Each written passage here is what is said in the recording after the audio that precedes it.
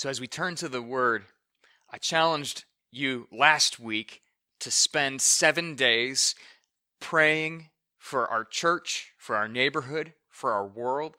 I pray that as you did that, you were blessed, that God rewarded you richly by strengthening your faith, giving you hope in the things that God has said and promised to us.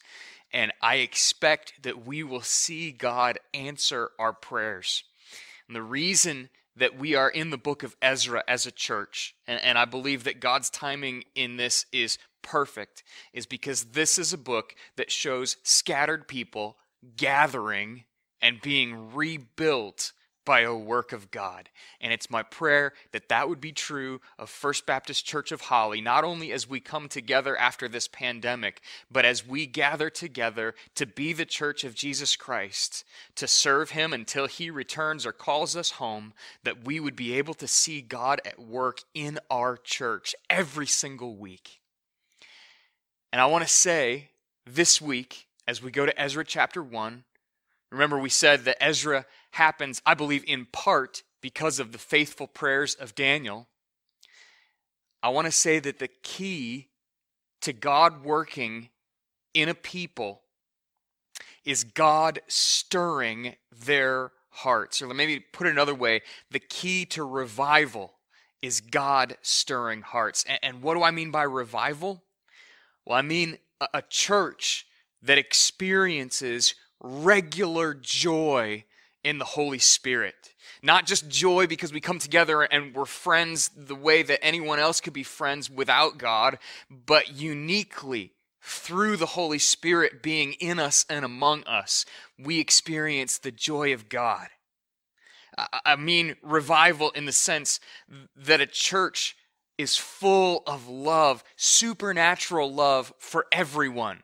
For people that don't necessarily live like us, look like us, or sound like us, but recognizing that all of us come before God as sinners, and God loves each of us. And so the church that is revived is a church that is full of love because God has loved us. A church that is revived is a church that is growing rich in good works. And a church that is revived is a church that is growing in depth, in spiritual maturity. A church that is revived is a church that loves theology. And a church that is revived is a church that loves the Word of God, that loves all of the Word of God, that has a hunger to know all of the Word of God. And a church that is revived is a church that loves Jesus Christ passionately. Not just the little popular images that we trot out at Christmas time and at Easter time, but the image of Jesus Christ that is given to us in the pages of Scripture, who is full of truth and grace, who is full of God's power and majesty and glory, who says hard and difficult things, but says them out of a heart of love to bless us. A church that is revived loves the Savior. And a church that is revived is a church that is curiously joyful when times are bad. And my hope is that we will experience a supernatural, unbelievable act of God as He pours out His Spirit and revives our hearts, just like He did in Ezra's day. My prayer is that we would see Him do it in our day. And I would ask that you would be faithful continuing in prayer, that you would continue what you began last week. And I believe that we as a church can experience this if we humble ourselves before God. We can have confidence that God will bless us as we call out in Him. But here is the key that I want you to see in Ezra chapter 1. The key that we need is for God Himself to stir in our hearts. And what we see in this passage is God stirs in the heart of kings, He stirs the hearts of His people, and then He provides for all of the needs of His people. See, there's a huge difference between God doing a work and between people doing a work without God. To be perfectly clear, God uses regular people. He always does in human history. But people also try to do things apart from God and without God, and they may have some temporary, superficial success. And that's not what I want for us as a church. My desire is that God would be active and working among us, and that his working would be obvious today, just like it was in Ezra's day. So my urging for you as you see what God has done is to say, God, just do it again. Do it again. Do it again here, just like you did it there. And to begin with, I want to show you how God worked in kings and say to you that if God worked in ancient kings, he can also work in presidents and governors. So to begin with, look with me at Ezra chapter 1. We're going to read the first 4 verses together and say a couple of things that I believe should give us hope for God to work in our place in our time today. Ezra chapter 1 verse 1 says, "In the first year of Cyrus king of Persia, that the word of the Lord by the mouth of Jeremiah might be fulfilled, the Lord stirred up the spirit of Cyrus king of Persia, so that he made a proclamation throughout all his kingdom, and also put it in writing. Thus says Cyrus king of Persia, the Lord, the God of heaven, has given me all the kingdoms of the earth, and he has charged me to build him a house at Jerusalem, which is in Judah. Whoever is among you of all his people, may his God be with him, and let him go up to Jerusalem, which is in Judah, and rebuild the house of the Lord, the God of Israel. He is the God who is in Jerusalem. And let each survivor, in whatever place he sojourns, be assisted by the men of his place with silver and gold, with goods and with beasts, besides freewill offerings for the house of God that is in Jerusalem." Now, in a second, I want to talk a little bit more about how God moves the heart of kings like King Cyrus. But before I do that, I want to point your attention to verse 1 and give you the foundation, the bedrock level of what God is doing here. Notice that God is faithful to his word. Notice what Ezra says about the word of God in verse 1. It says that the word of the Lord by the mouth of Jeremiah might be fulfilled. Now, this didn't happen as an accident of history. This didn't happen because of political scheming. This didn't happen because of anything that God's people did apart from God. This happened because God spoke through the mouth of Jeremiah. His words were accurate. His words were inerrant. And in order to be faithful to his word, God turned the heart of a king who didn't even believe in him. Cyrus is not a godly man. You can learn about him from secular history. God uses an ungodly man to bring about his perfect will. And what I want to say to you today is that all of God's word is inerrant. That when God says he will do something, he does it. Now, Jeremiah had promised that God would bring his people back from captivity after 70 years. You can imagine when we read books from 70 years ago, very often we think we are so much wiser today than they were then. If something's 70 years old, it's outdated. And in fact, I was actually looking at a book that was published in the 1840s by the American Baptist Church Association. It's published in Philadelphia, and it's a little church manual for churches. And it's a pretty old book. My copy was printed in the 1940s. So we're looking at something that is very old. And the funny thing is, many people would say because it's old, it's actually not reliable anymore. Now, you can take different people who have written in modern times for what they're worth. The test is what they say biblical.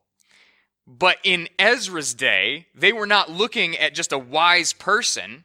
They were not looking at someone who had some good ideas. They were looking at a prophet who said, "This is the word of the Lord."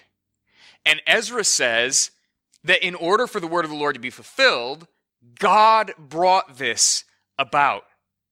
And I believe that if we are going to see God work in our midst, we need to treat Scripture as the inerrant Word of God that is for us in our time, in our day. We're going to see throughout this book Ezra looks at things that were done 1,000 years before he lived, and he says, we must do them the same way. And I believe that although this book is old, that it is inspired by God, and that although 2,000 years seems like an incredible length of time to us, it's nothing to God. And he has not changed, and his word still gives us reliable instructions. And so if we want to call out to God and seek his blessing and seek his face, we need to honor his word and listen to it and trust it and live by it. So the first point is that as God stirs in secular kings, he does so in fulfillment of his reliable word, and we need to trust his reliable word. Isaiah 44:28 says this, and Isaiah lived even a little bit before Jeremiah. He says of Cyrus, this is 44:28. He says, he is my shepherd, and he shall fulfill all my purpose. Saying of Jerusalem, she shall be rebuilt, and of the temple, your foundation shall be laid. And so both Jeremiah and Isaiah tell that God is going to do this work in his time, in his way, and that he will move nations and kings to accomplish his will. Proverbs 21:1 says, the king's heart is a stream of water in the hand of the Lord. He turns it wherever he will. And you can read in Daniel chapter 4, verses 34 and 35 of another king, King Nebuchadnezzar, who recognizes as God restores his reason that God alone is the Most High. King Nebuchadnezzar says, I bless the Most High and praised and honored him who lives forever. For his dominion is an everlasting dominion, and his kingdom endures from generation to generation. All the inhabitants of the earth are counted as nothing, and he does according to his will among the hosts of heaven and among the inhabitants of the earth, and none can stay his hand or say to him, what have you done? You get the impression that God is running his program, and our responsibility is to be part of what he is doing. We don't want to invite him to just put a rubber stamp on our plans. We don't want to tell him what we think is wise and ask him to bless it. We want to seek what he says is wise and to do what he wants us to do. It's an emphasis that so many people get wrong. I remember being at camp as a kid and talking to the guy that he's sort of the camp director. You know, he ran all the little programs. We always thought he was the coolest, most fun person alive. And he said to us one time, we were sitting at a picnic table by the snack shack, and he said to us real bluntly, because we're all little kids, we're thinking like probably 11 years old, 12 years old, talking about, how do I know God's will for my life? Like, what should I do when I go to college? Who should I marry? Like these huge questions that 11 and 12-year-olds apparently think probably way too much about. And he said to us real bluntly, he said, you don't want God's will for your life. And we were all just blown away, like, what? And he said, no, you don't want God's will for your life. You want your will for your life and God to put a rubber stamp of approval on it. And when he said that, I realized how true it was of me. I had things that I desired in my life and had never considered the possibility that God had something else planned for me and that I needed to be open to what he wanted from my life. He's my maker. He is the one who has made us, and we owe him our very existence. He is the one who has redeemed us. And so our purpose in life is not to just seek our own desires and ask him to bless, but instead to seek what he is doing and to find our joy and blessing in knowing him and loving him. And as we do that, we will find enormous joy, and that there's nothing greater to seek than the presence of God himself, that he is our highest joy and our greatest good. But it begins with recognizing that he is the one in charge. Not only does he move King Nebuchadnezzar and Cyrus, you can read in Scripture, he does this all throughout the Bible. He moves the heart of Pharaoh so that he can demonstrate to his people his power and his ability to save. Not only does he move the heart of Pharaoh in the book of Exodus, he uses Pontius Pilate to condemn Jesus Christ so that Christ dies for our sins and rises from the dead. From Genesis to Revelation, God demonstrates his complete authority over kings. He has power over the governor. He has power over the president. If you read about the book of Revelation, talking about days that I believe are in the future, you discover that kings who hate God, who want to war against him, are just pawns as God coordinates world events to establish the eternal reign of Jesus Christ. And from beginning to end, God is the one who is on the throne. And why does this matter? Because this is why we pray.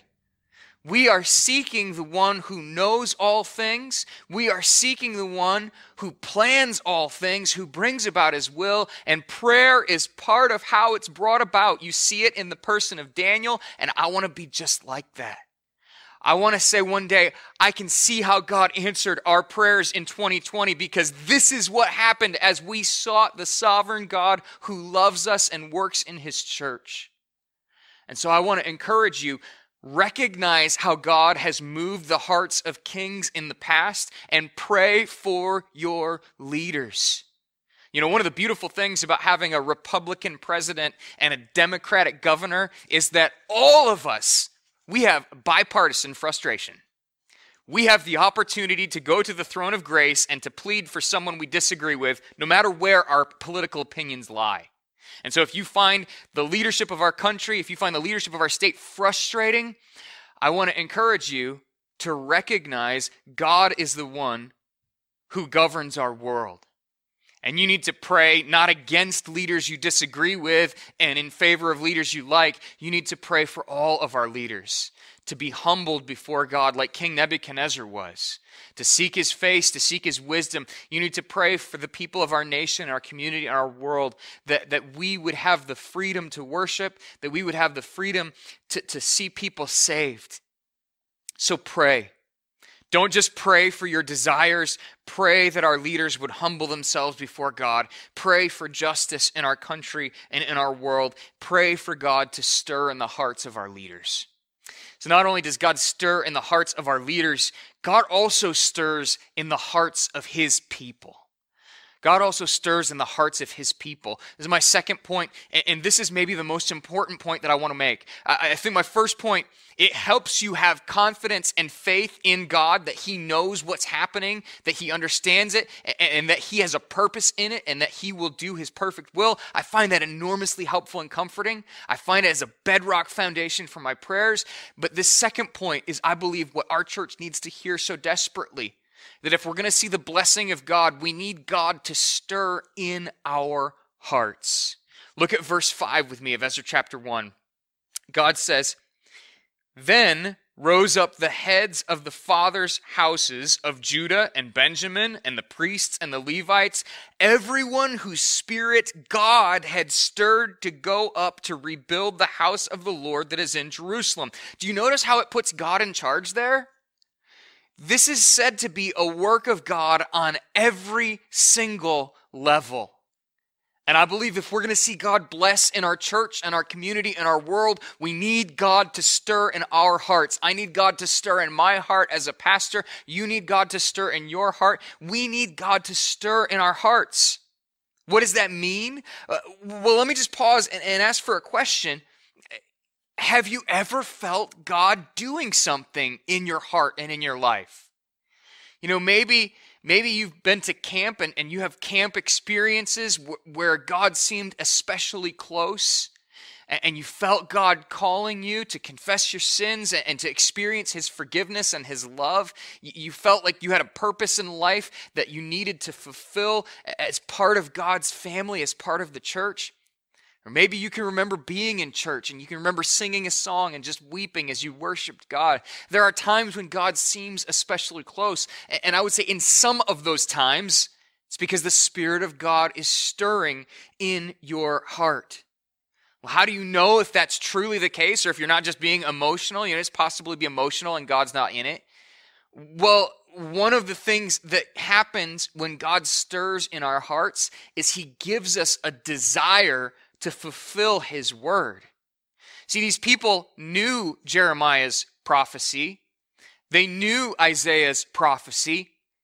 And rather than being overwhelmed by the culture where they were living, by faith, they trusted that God was going to keep his promise. And they were willing to walk all the way from Babylon back to Jerusalem in weakness, at times in fear, trusting that as they believed God, God would fulfill all of his promises. You see, God stirred in their hearts as they trusted in his word. And so if you want to know, is God really stirring in my heart? The question is, how much are your emotions and feelings connected to what God says in Scripture? Today, we desire to know God. We want to know him through his word. We want to spread the good news of Jesus through acts of love, through faith in Jesus. We want to see people confess their sins and place their faith in the risen Christ. We want to see people baptized in obedience to Jesus. We want to live our lives not for ourselves, but for Jesus, because God has stirred in our hearts. You know, there are couple reactions that you can have as you look at what's happening in our nation and in our world. And one of them is fear that it's just out of control and that there's no hope. And if you have that kind of reaction, what you are implying is that you don't believe that God has a plan or a purpose in any of this.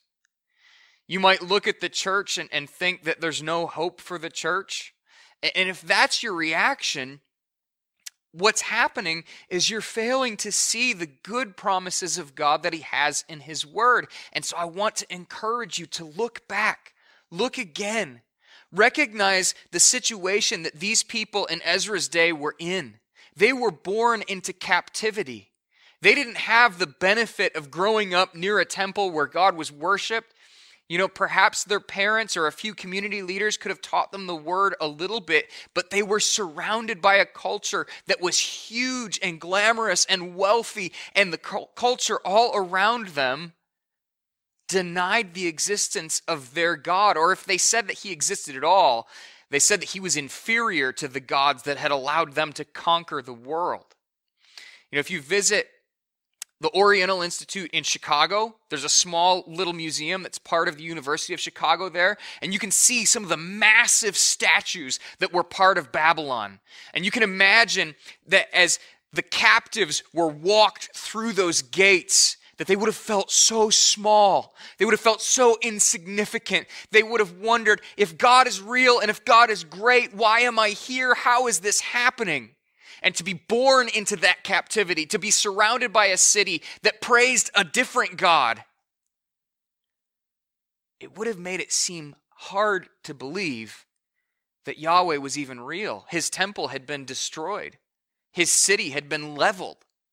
And yet, as they trusted the words of God's prophets, God did a work in their hearts and moved in his people to go back to Jerusalem. And I believe that God today can do a work in your heart and my heart to build his church in a healthy way that magnifies Jesus Christ, not just by calling people to be saved, but by calling believers to a depth of maturity so that we are full of the Holy Spirit, so that our fellowship is rich and growing and vibrant in every way. I believe this is possible as God stirs in our hearts.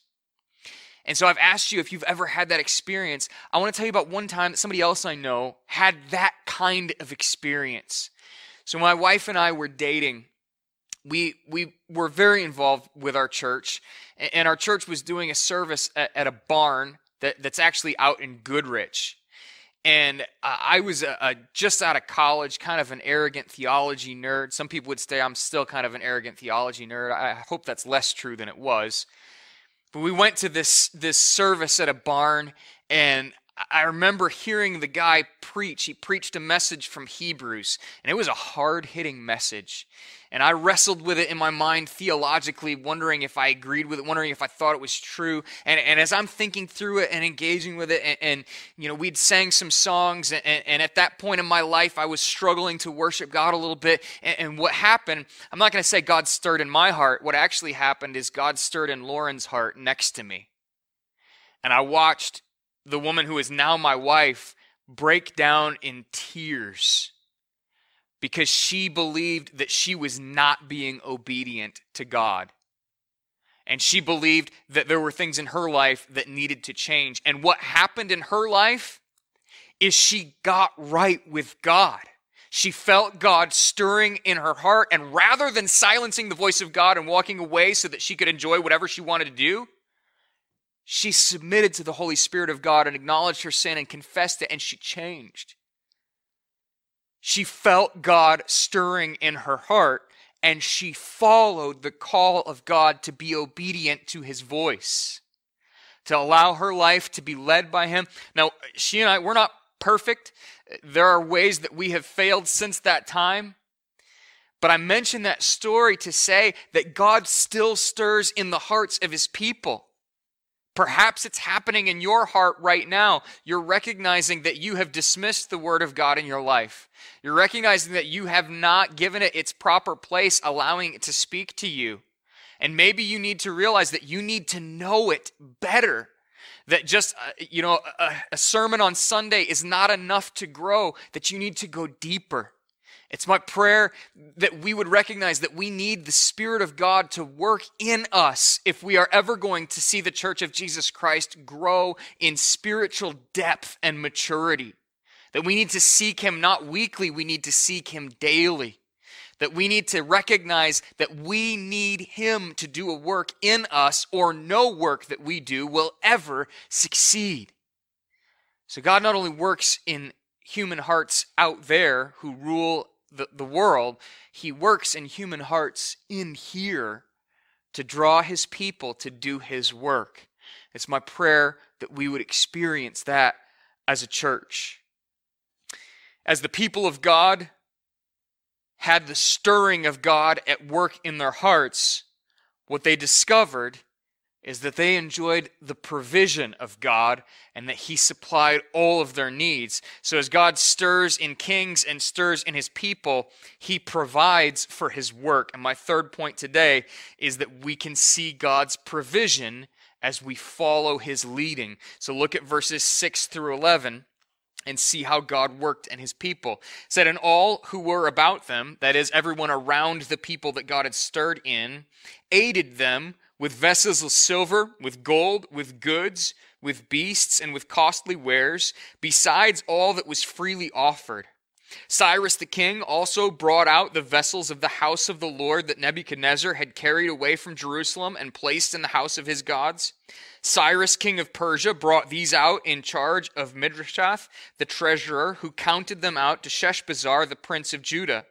And this was the number of them: 30 basins of gold, 1,000 basins of silver, 29 censers, 30 bowls of gold, 410 bowls of silver, 1,000 other vessels. All the vessels of gold and silver were 5,400. All these did Sheshbazzar bring up when the exiles were brought up from Babylonia to Jerusalem.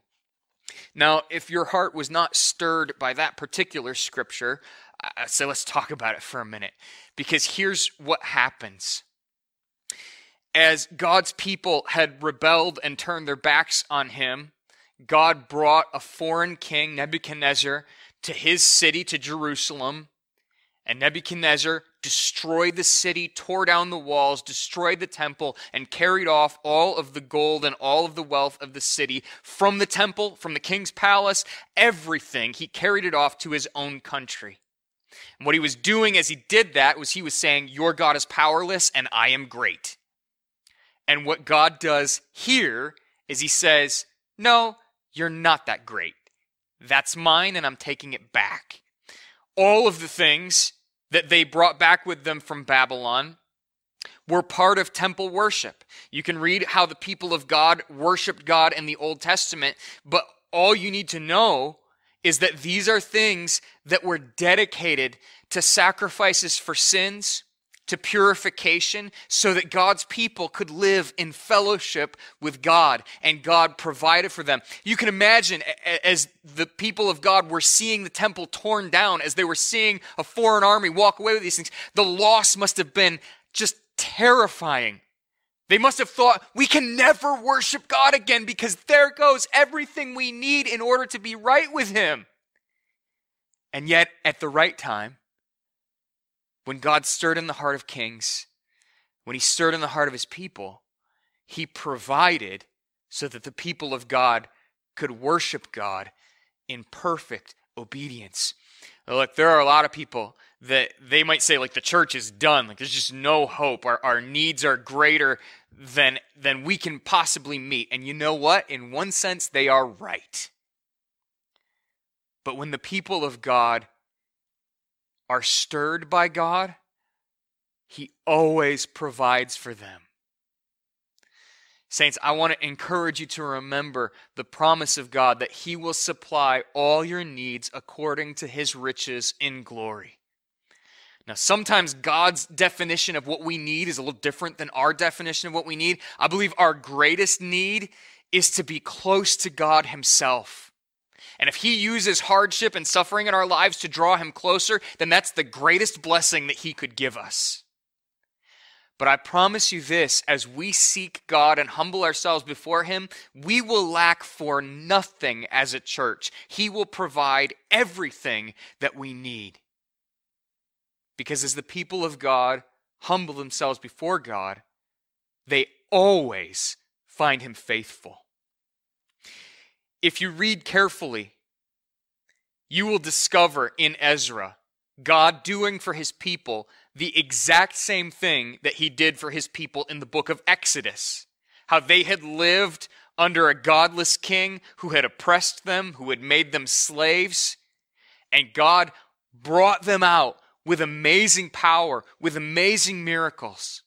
And he provided for them generously. If you read in Exodus, it says they plundered the Egyptians who had enslaved them for 400 years.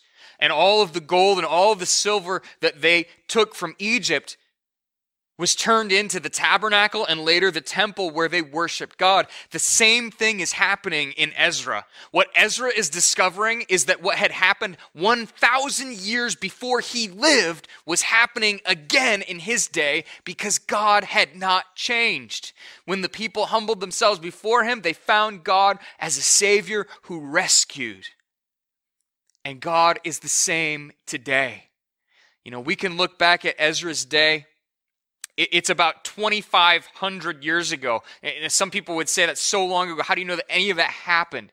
Well, you can look at archaeology. I already mentioned, just visit Chicago. It's a worthwhile trip. You can see that these are cultures that really lived. You can see the evidence that Cyrus made decrees like this, allowing people to build temples. But the thing that I want to stress to you, not only is it history, not only did it happen, but that God does not change, and he is still a Savior, and he will save you, and he will save his church. See, Jesus Christ died for our sins and rose from the dead, and Jesus Christ is described as the King who leads his people in victory.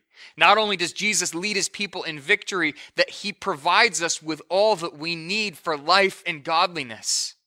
He has given us gifts within our church, gifts of spiritual leadership, and some of you may need to step up and serve with the gift that God has given you. When God stirs in your heart, you need to step out in faith. And maybe you don't know yet for sure if Jesus Christ is your Savior. If God is tugging on your heart and you're recognizing that you need to be right with him, I would urge you to call out to him, confess your sins, trust in the forgiveness that comes through the blood of Jesus, and be baptized in obedience to the Lord. You can contact me this week. We will set up a baptism. There might only be 10 people there, but we will film it and show the world that you are giving your life to Jesus Christ. My prayer is that if God stirs in your heart to be saved, that you would trust him today. But that's not the only way that God stirs in hearts. God may be saying to you that you may need to be more dedicated in attending church in person. That's going to be possible very soon. We will be gathering again. And let me say to you, you cannot grow as a Christian just watching church on a screen. You need the body of Christ. You need the fellowship of believers. You need opportunities to serve with the gifts that King Jesus has given you. So if God is stirring in your heart and saying, man, I need to be part of a church, make sure that you find a good church where the word of God is preached cover to cover. They leave nothing out. Visit our church at First Baptist Church of Holly. We would love to have you. And if we're not the best fit for you, I will give you recommendations of other churches that love the word. We are blessed with so many good churches in our area. Not only might God be calling you to be more faithful in being part of a church, God might be saying that you need to humble yourself under his word. Maybe you're a believer and you've just been living your own life and looking to God's word for occasional encouragement. You feel down, so you find a verse that gives you what you need, and you're not really living your life for the Lord Jesus. And maybe God is stirring your heart and saying, you need to be part of your church in a deeper way, in a bigger way. I believe some of you need to be more active in service. And we have many people who are faithful in service, and I'm so thankful for them. But we have people that could perhaps do more. Maybe God is stirring in your heart and saying, man, I want you to be part of a work at First Baptist Church of Holly, and you need to find out how to get involved, and I would love to help you with that. Maybe God is calling you to step up and to serve in leadership. And I believe that that's entirely possible. I would ask that you would be open to God working in your heart. There was a time in my life where I said I never wanted to be a pastor. I saw all the drama that pastors had to deal with as people argued over flower arrangements and all kinds of things that don't matter in light of eternity. And yet God did a work in my heart that said, no, you can spend your life running from responsibility, or you can submit to the call of God on your life and make a difference in the kingdom. And I'm not saying that I'm a perfect example or that I follow perfectly, but I have been open to the leading of God in my life, and I would encourage you to be open to the leading of God in your life. If God is calling you into leadership, don't say no. It's hard, but you will recognize the blessing of God as you follow him. And some of you, God may be calling you to be a faithful teacher. And to be a faithful teacher, you need to be a faithful student. And maybe you need to commit to knowing the Word of God. And maybe you need to contact me and say, Pastor, I think I should be teaching. Is there a place that I can teach? Is there a way that I can grow as a teacher? And I would love to be able to help you with that. Some of you may be called to host small groups in your homes. And I believe that's a way that our church can grow. And I want to encourage you to be open to using your house as a place where you can exercise Christian hospitality, to welcome both non-Christians and Christians into your home, and to show them the love of Jesus and to share the good news of Jesus with them. If God is stirring in your heart in any of these ways, would you commit to obeying him? Church, I believe that as a church, as our entire church together, God is calling us as his people to greater obedience to his word. We need to know what he says about how churches are to function, and we need to do it. And so, church, as a group, not as an individual, I speak to you as an entire group of people, as the people of God, will we humble ourselves under the word of God and seek his will for how we should do church? Will we learn from what the Bible says about how a church should be organized, how its leadership should be structured? Or will we reject what the Word of God says and say that's not for us? I believe that's the choice that we need to make, and we need to make it soon. I believe as we humble ourselves under the Word of God, as we seek the will of God for us, God will bless. Father, you have shown us your faithfulness. I ask that you would stir in our hearts. I pray that you would call us up to be faithful followers, that you would make us like you, that you would teach us through your words, that you would lead us in obedience to your word, that you would help us to recognize the goodness of your plans. Thank you for your mercy. Thank you for your faithfulness. And Lord, do it again. In Jesus' name I pray. Amen.